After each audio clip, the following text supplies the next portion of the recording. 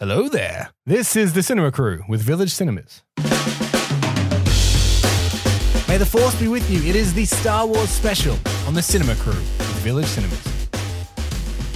Hello, welcome to the Cinema Crew, the podcast that talks new movies every week. My name is Michael Campbell, but you can call me Cambo. And joining me, as always, is Vari McIntyre. Hi. And Dan Mirando. Hello. Now, The Rise of Skywalker is about to come out. It feels like it's been forever, but it's almost here. However, it is a very secretive film and it has not screened yet. So in its place, we have a Star Wars special. Hey, and maybe it's the day before The Rise of Skywalker and you're thinking, I haven't seen any Star Wars films. Well, fear not. We're going to do a little bit of a recap for you so you can go into Rise of Skywalker and you can know what's going on. Or like me, who've seen them all. I just don't really know what's going on. So much destiny. Now, your chance to win a gold class double pass coming up just a little later on, but first. Somewhere in space, this may all be happening right now. 20th Century Fox and George Lucas, the man who brought you American Graffiti, now bring you an adventure unlike anything on your planet. Star Wars. Here they come.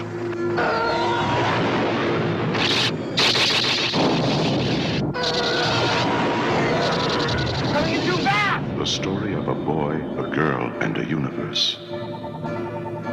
Released in 1977 with next to no studio support, Star Wars, now subtitled A New Hope, took the world by storm. It was the little film that changed the landscape of the Hollywood blockbuster. But how is the film? The film is in and of itself a masterpiece and a masterclass in not only budget, Hollywood blockbuster films, but also because George Lucas had come from such a, independent mind frame. This was like that bridge between, and it is, in my opinion, probably almost a perfect film. While I'm not the biggest fan of Star Wars, I can appreciate these films as being the founder of the sci-fi genre. Just in case someone is stranded in the deserts of Tatooine and they haven't seen this movie somehow, what is the plot of Star Wars? So with this film, this is episode 4. No, I'm confused already. Oh my gosh. We'll get to the numbering of the films in just a moment. But yes, it starts at episode 4. Episode 4, originally just dubbed Star Wars and later on dubbed A New Hope. This is about the planet-destroying power of the Death Star. The Empire, which of course Darth Vader is a part of, looks to cement its grip on the galaxy. Meanwhile, a farm boy known as Luke Skywalker races to find his destiny.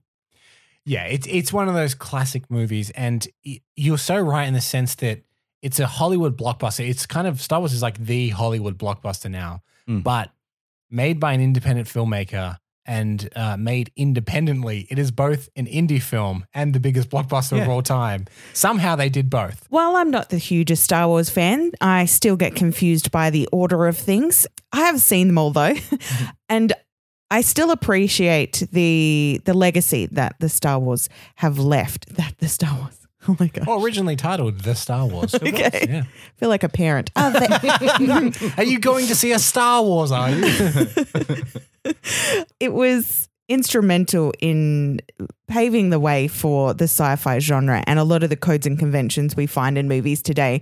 So while it may seem cheesy and predictable now, when they came out, it was groundbreaking. Well, and not to go opposed to what you just said, but because you're right, that a lot of the things you now see is like Star Wars style, and even to explain the naming and the titling and the numbering conventions, because they are kind of unconventional. In this period of the 70s and the late 70s, it was like this Hollywood new age. You had people like Martin Scorsese and Francis Ford Coppola, a very bleak kind of movie making, movies like The Deer Hunter and stuff. And George Lucas used to always watch the old sci-fi serials on TV, things like Flash Gordon or books like The Princess of Mars, the John Carter books. And that is what he wanted to create. He actually tried to create Flash Gordon and he couldn't get the rights. So he said, I'm going to do my own. So Flash Gordon used to have a big scroll of text at the start to catch you up on what's been happening in the episodes. And he wanted it to feel like you've been dropped in the middle of this TV series called Star Wars. Yeah. Hence, it says, oh yeah, the Galactic War, which is stuff that you're like, wait a minute, what Galactic War? Yeah. But it's supposed to feel like an old 1950s sci-fi serial. It's got princesses, it's got farm boy heroes, it's got charming rogues. So it's taken really old conventions, given them this like 70s spin and then just revolutionized like special effects industry at the same time. Yeah, well, it's one of the first rules of writing is to come in late and leave early. Yes. So you don't build up this huge story and bore the audience before they get to it. Yeah, you're just dropped into the middle of it and there's all these characters and plots that have already established in the world and you come in and sort of have to catch up. And a lot of preparation for the film was based on a lot of religion throughout the world. And I really appreciate that, you know, he looked at mythology and so many different ways in which they're all connected. There was a specific person who I can't remember the name of that he based a lot of the lore. Joseph Campbell. Thank you. Yes. The hero's journey, which is The like hero's famous journey, yes. Joseph Campbell story structure. And I think that by doing that, it really does help create a sort of, you know, a target for what this world is about. Yeah, and there's I think things that are quintessential to Star Wars that need to be touched on. One is the John Williams music, which you might hear a little bit of here.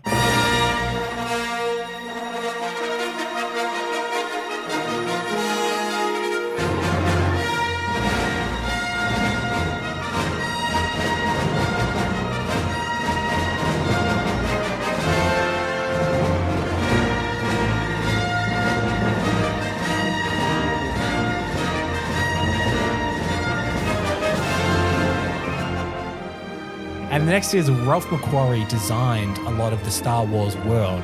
And what was kind of had never been done before in a sci-fi film is they didn't make things look new and shiny. They made things look old and lived in and grimy.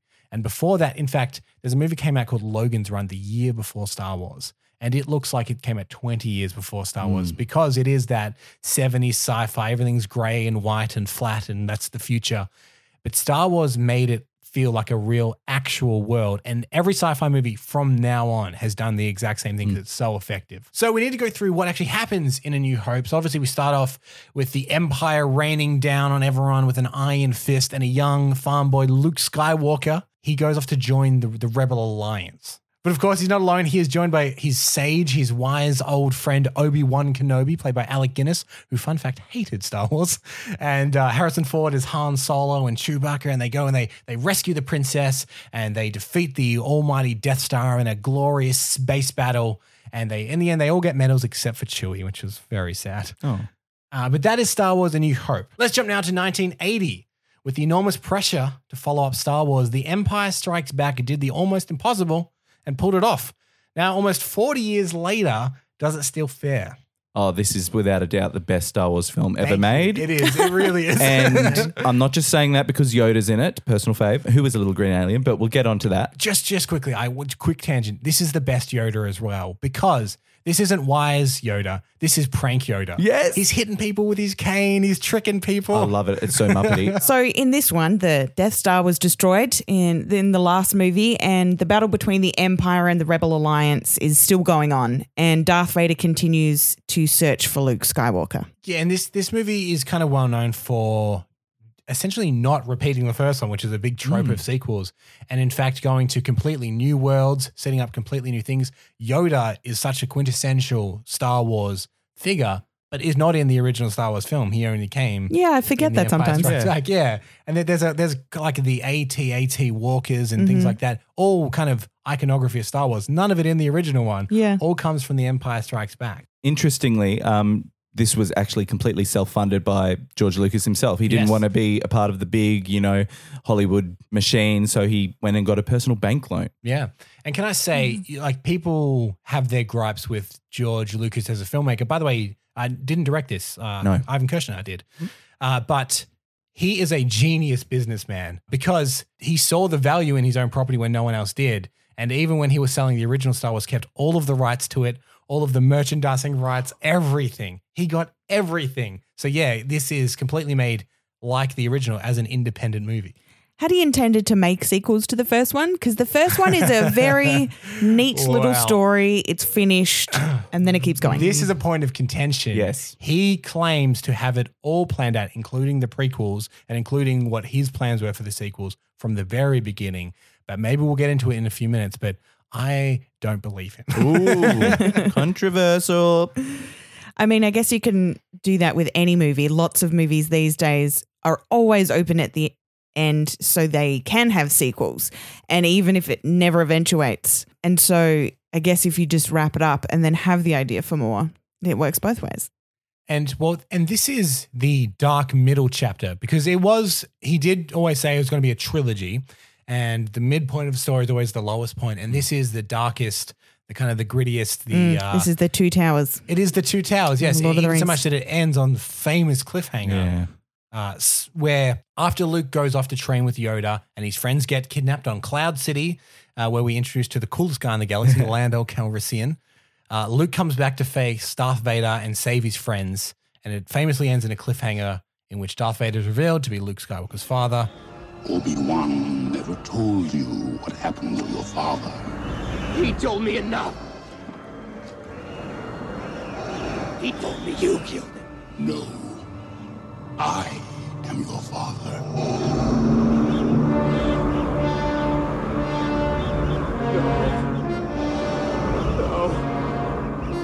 It's not true. That's impossible. Search your feelings. You know it to be true.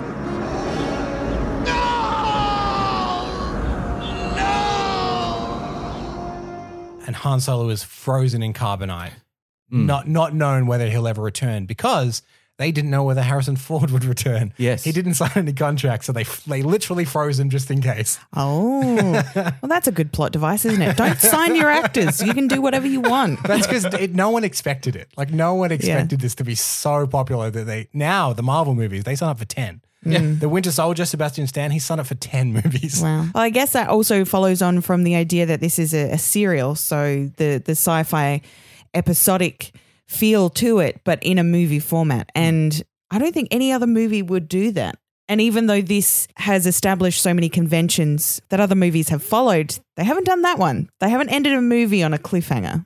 People would be so angry. Well, and I would say that without The Empire Strikes Back, you do not get the end of Infinity War, which, of course, ends with half the population being swept away. And Kevin Feige, the producer of all the Marvel movies, has directly said that everything that Star Wars did in the 70s and the 80s is what they try and emulate to make it serialized. And now it's become like everyone wants to make their own universe now. Like they try to do it with the Universal Monsters, and they're trying to do it with everything. But Star Wars is essentially what started it all. And capping off the original trilogy in 1983 was Return of the Jedi. It might be remembered most for introducing the world to Ewoks, but does it hold up in its own right? I believe this one is a very good follow-up to Empire Strikes Back, because, you know, you can't get much lower in terms of the story. You know, we want to see these heroes rise to the occasion, pun intended. Luke Skywalker leads a mission to rescue his friend Han Solo from the clutches of Jabba the Hutt, while the Emperor seeks to destroy the rebellion once and for all with a second Death Star. And throughout the entire journey, we're introduced to so many different characters. We've got Salacious Crumb, who's one of the minions of Jabba the Hutt, a very famous character. And it all leads to this head where there's a fight between Luke and his father, Darth Vader.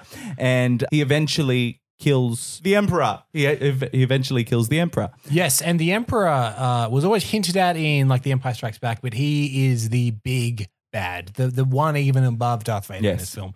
You find out that the Emperor is the one pulling all the strings on the Empire, and in fact, the Emperor seems to be a key part of the upcoming film as well.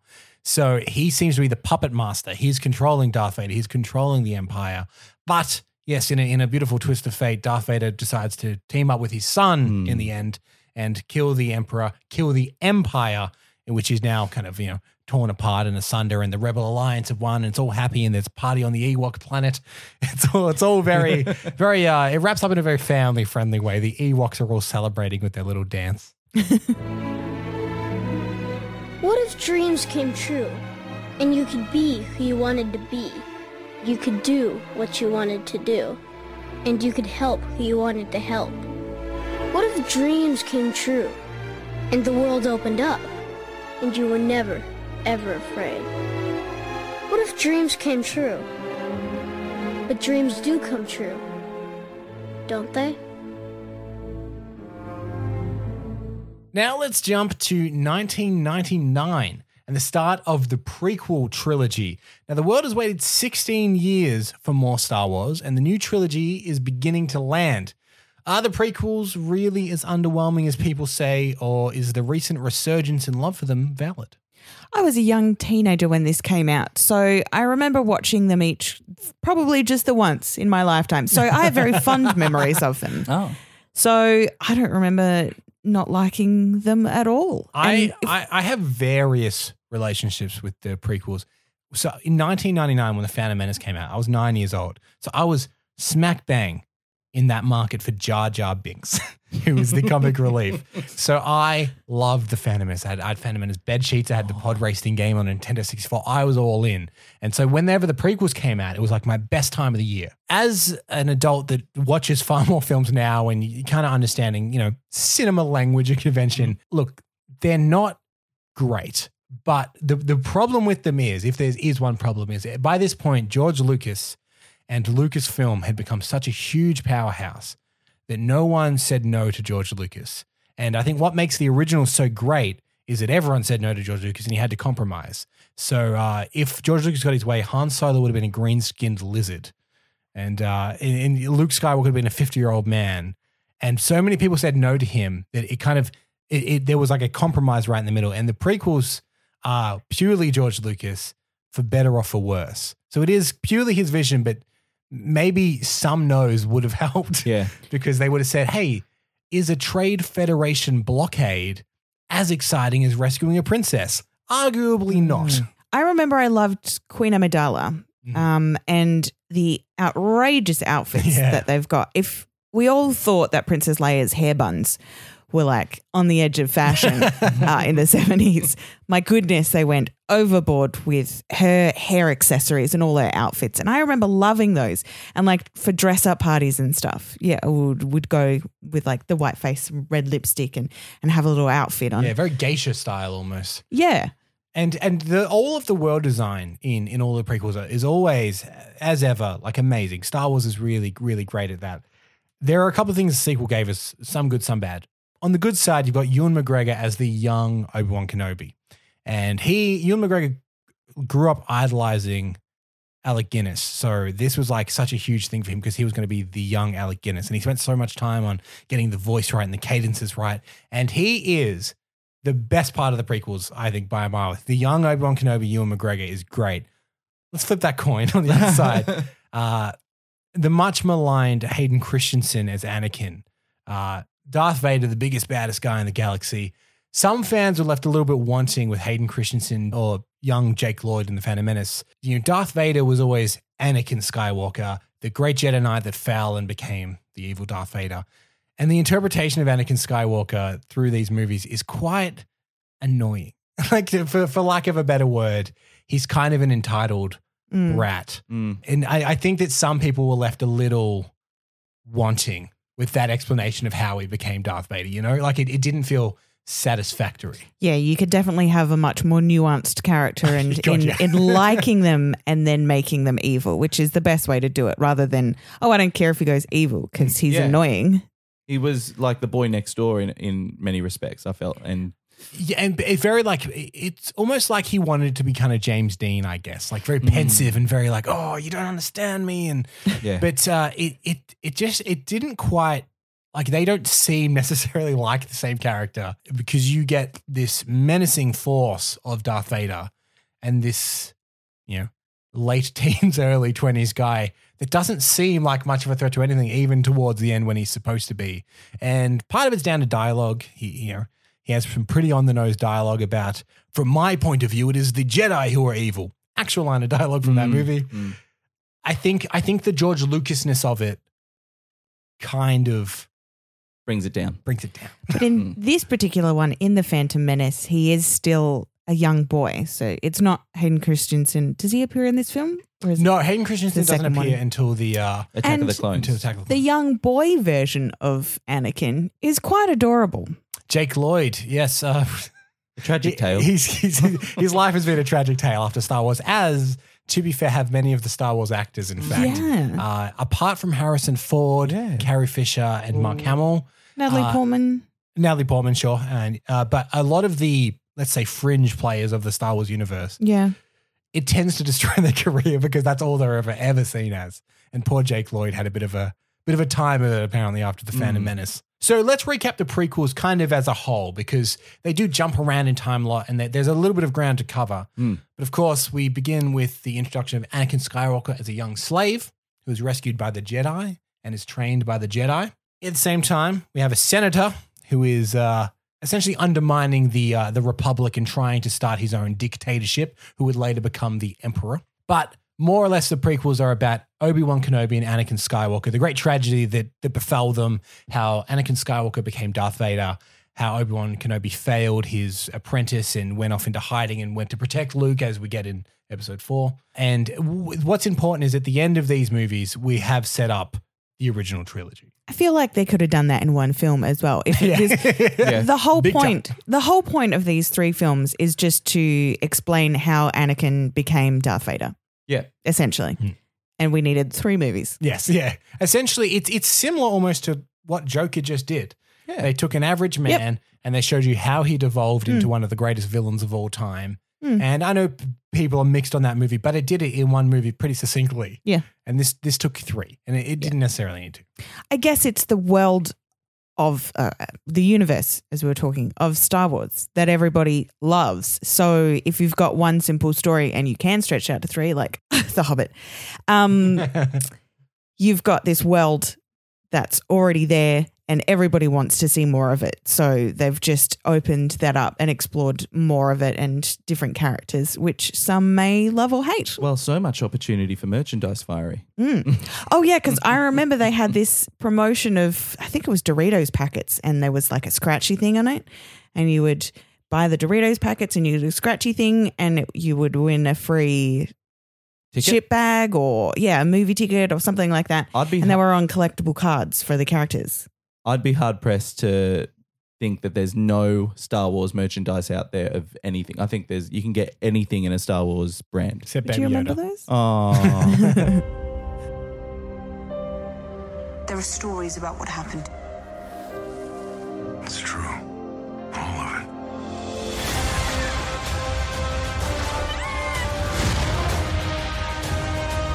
I will finish what you started. Get ready! For what?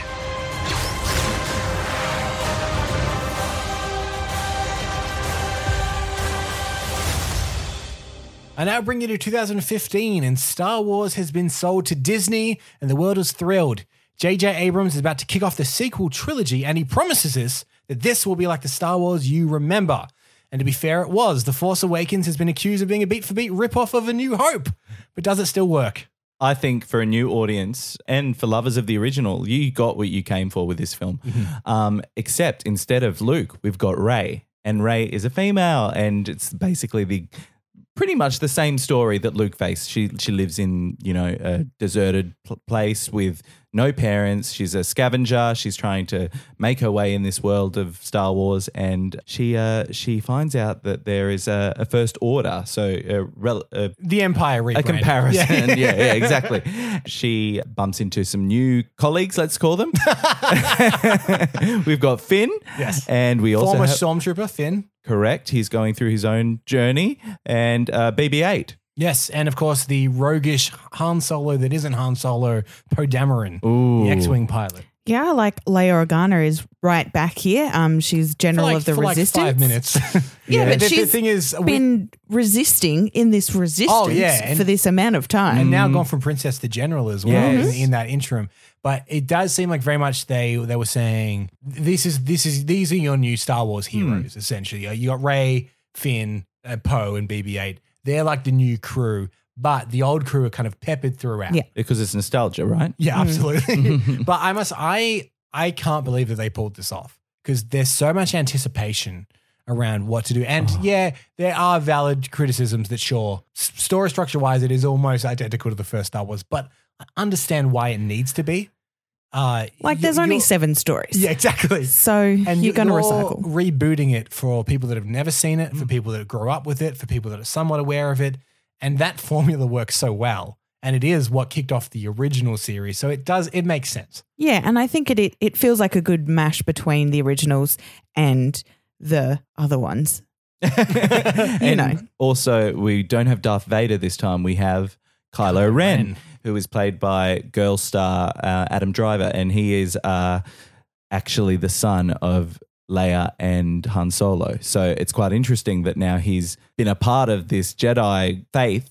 Yeah, well, another fallen Jedi like Anakin Skywalker himself. So maybe the Jedis are to blame. And if we're talking about like Hayden Christensen, this is uber goth. Yes. Funnily enough, I feel that Adam Driver, it works more in these ones only because it's kind of pointed out that he is quite a whiny, emotional, unhinged character. Yeah. And people they're kind of like, oh, Kylo Ren is the worst. Yeah. Whereas, with Hayden Christensen, it's taken us, everyone's like, oh my God, what a beast, you know? Well, I think maybe millennial culture has fed into that as well. Yeah, for sure. Yeah. So it works now. Maybe Hayden Christensen's performance, if it had been done now, would be revolutionary. That could be very true. He was too ahead of his time, people. So what is an interesting development in this, and I think quite a cool twist, is you've got your new crew, your Rey, your Finn, your BB-8, but the Obi-Wan Kenobi is Han Solo. Yes. He is the wise old sage that takes them on their journey. And much like Obi-Wan Kenobi, halfway through the film, meets his demise at the hands of the main villain. Again, there are parallels, aren't there, to the original.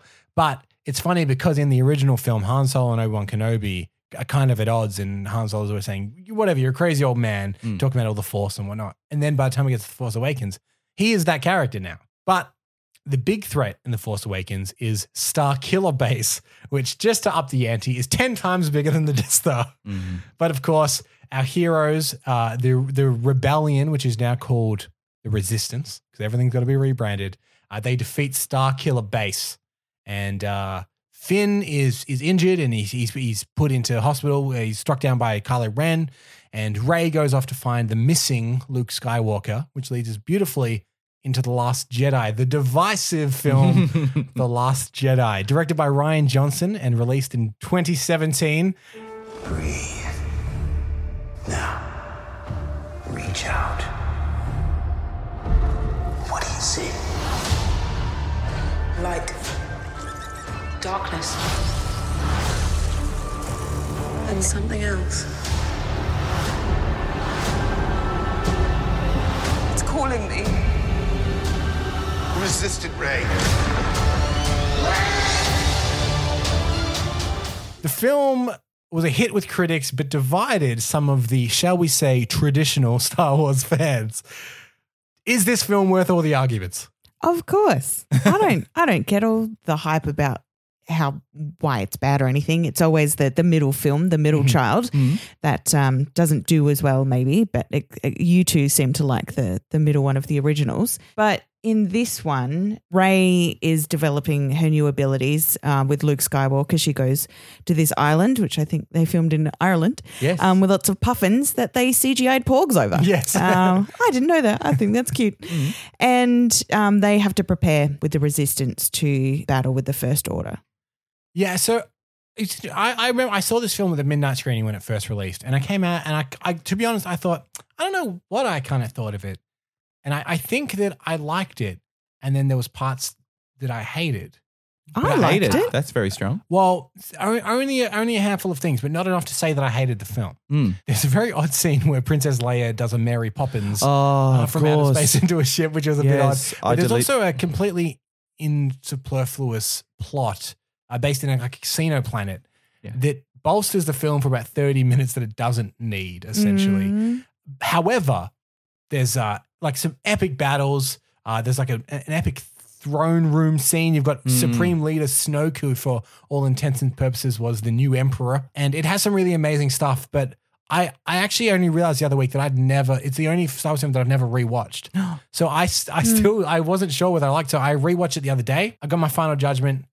It's pretty good. That's my final judgment. I don't love it as much as I like The Force Awakens, but I also don't get there's like visceral hate online for this movie from certain sections of the internet, and that I don't quite understand. I think it's probably because, as you've said, The Force Awakens is a parallel to A New Hope. This is a parallel, The Last Jedi, to Empire Strikes Back, and as we've said, it's the best. So I think people expect a certain essence from that film. And there is that, but it just doesn't do it as well. So you think that maybe because it's paralleling the best Star Wars film, then it being just okay is seen as kind of like it didn't match up. Yeah, I think something like could be that. I think for me, like certainly the ending is something that I struggled with. Except, because obviously Luke and Kylo Ren have a face-off, but actually Luke is not there in face. He is a hologram of himself, and this is very astral projection. I was going to say astral projection. Yeah, Thank you, but like I feel that that's never been explained or put in a Star Wars film before, so it was hard for us to accept that. There's always been Force ghosts that come back, but yeah, you're right. This was a whole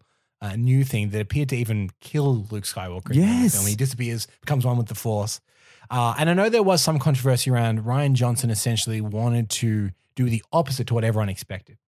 And there is some validity in that, I think, as a filmmaker to go against what people expect.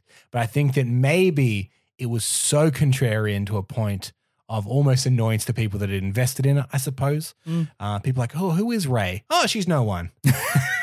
Oh, who is Snoke? Don't worry, he's dead. He's dead. There's some things like that where, I see that it seems like because the originals, George Lucas had that vision. And this one seems like there's one filmmaker who passes it to another filmmaker, and the other filmmaker goes, nah, I'll do some of that. And passes it to another filmmaker, goes, actually, let's redo that. So many threads have been cut. Yes, that's a great way to put it. It seems like some threads were cut. I like the return to practical effects in this one. You get more of the like puppeteering characters that you know from the originals, and episode 1, 2, and 3 were like highly CG'd as well. Including they CGI'd Yoda, one of the most famous puppets of film history. But in Last Jedi, he's a puppet again. Yeah, so that brought back that nostalgia from the original films as well, which I think really helped ground the film. And of course, at the end of The Last Jedi, the Resistance are almost completely deteriorated. Now, there's only a handful of them left, and the First Order seem more powerful than ever, and Luke Skywalker is no longer with us. He's become one with the Force, which sets us up for the rise of Skywalker. How is it all going to happen? How are the Resistance possibly going to bounce back from this? Are the First Order going to crush everyone? Is Kylo Ren going to turn good? It's been hinted at through the series, but he's never committed to it. Maybe it'll finally happen. We'll find out tomorrow or tonight at midnight if you're that keen. And before this film releases, just a sentence each, what are our predictions for Rise of Skywalker? Well, I hope Kylo Ren doesn't turn good, because that's been done. So you think that's too Darth Vader-y? Yeah. Yeah, okay. Maybe he sacrifices himself or something. That would kind of be going good, but also... Yeah. No, that's what Darth Vader did. Nah. Well, considering our first 3 heroes from the original trilogy, 2 of them have died in the series, but only one of them has died in real life, and she's the one left in the series, I feel that she should die. And it's a bleak outlook. I know. Yeah, I agree. But there is always a light at the end of the tunnel, guys. And I feel that light will be a lightsaber through the heart of the Emperor. So I have a pretty crazy theory. I feel safe on this podcast, so I'm going to state it because there's a high chance this won't happen. Okay, I like it though. So there's been a quote of J.J. Abrams, who, is directing this again as he did The Force Awakens, where he said they had a pretty unconventional story idea that they weren't sure whether people were going to go with. And then his quote was, then we thought, F it, we're just going to do it. And this is my theory. I think the Emperor comes back, there's going to be some form, be it a Star Wars-y form of time travel. That's my crazy prediction for Rise of Skywalker. Now, high chance that it won't happen, but on the off chance that it does, come back to this episode because I called it. But that's my crazy prediction for Rise of Skywalker. Also, still in cinemas, Playing with Fire. John Cena in a family comedy. Black Christmas. Horror slasher from Blumhouse. Playmobil the movie. Tiny little figures go on an adventure. And The Queen's Corgi. About the Queen's Corgi. That one's pretty self-explanatory. It's like snakes on a plane. You know what you're getting. Yes, you can hear about all of those movies and, in fact, everything that's in cinemas right now in our back catalogue, which you can access from whichever podcast app you'd like. Now, for your chance to win a Gold Class Double Pass, simply head to the Village Cinemas Facebook or Instagram page, look for the Cinema Crew post, and answer the question. We want to know what you think is the best Star Wars film of all time. Did I hear correctly, Vari, by the way, that you really like Solo. Yes. Why? That's an unpopular opinion. Yeah, I know. That's a bit of a whoopsie. But I want to see some like I want to see like Star Wars Holiday Special in the comments. I want to see some obscure Star Wars stuff. Yes, simply leave your comment with the hashtag The Cinema Crew for your chance to win. Next week, it is the Christmas week and all the big Boxing Day releases are out. We go back into the game for Jumanji, The Next Level, Nightmare Fuel in the live-action adaptations of Cats, and What If Taika Waititi played Hitler in Jojo Rabbit. Until next time, thank you, Vari. Thank you. Thank you, Dan. Thank you. My name is Cambo, and this is The Cinema Crew with Village Cinemas.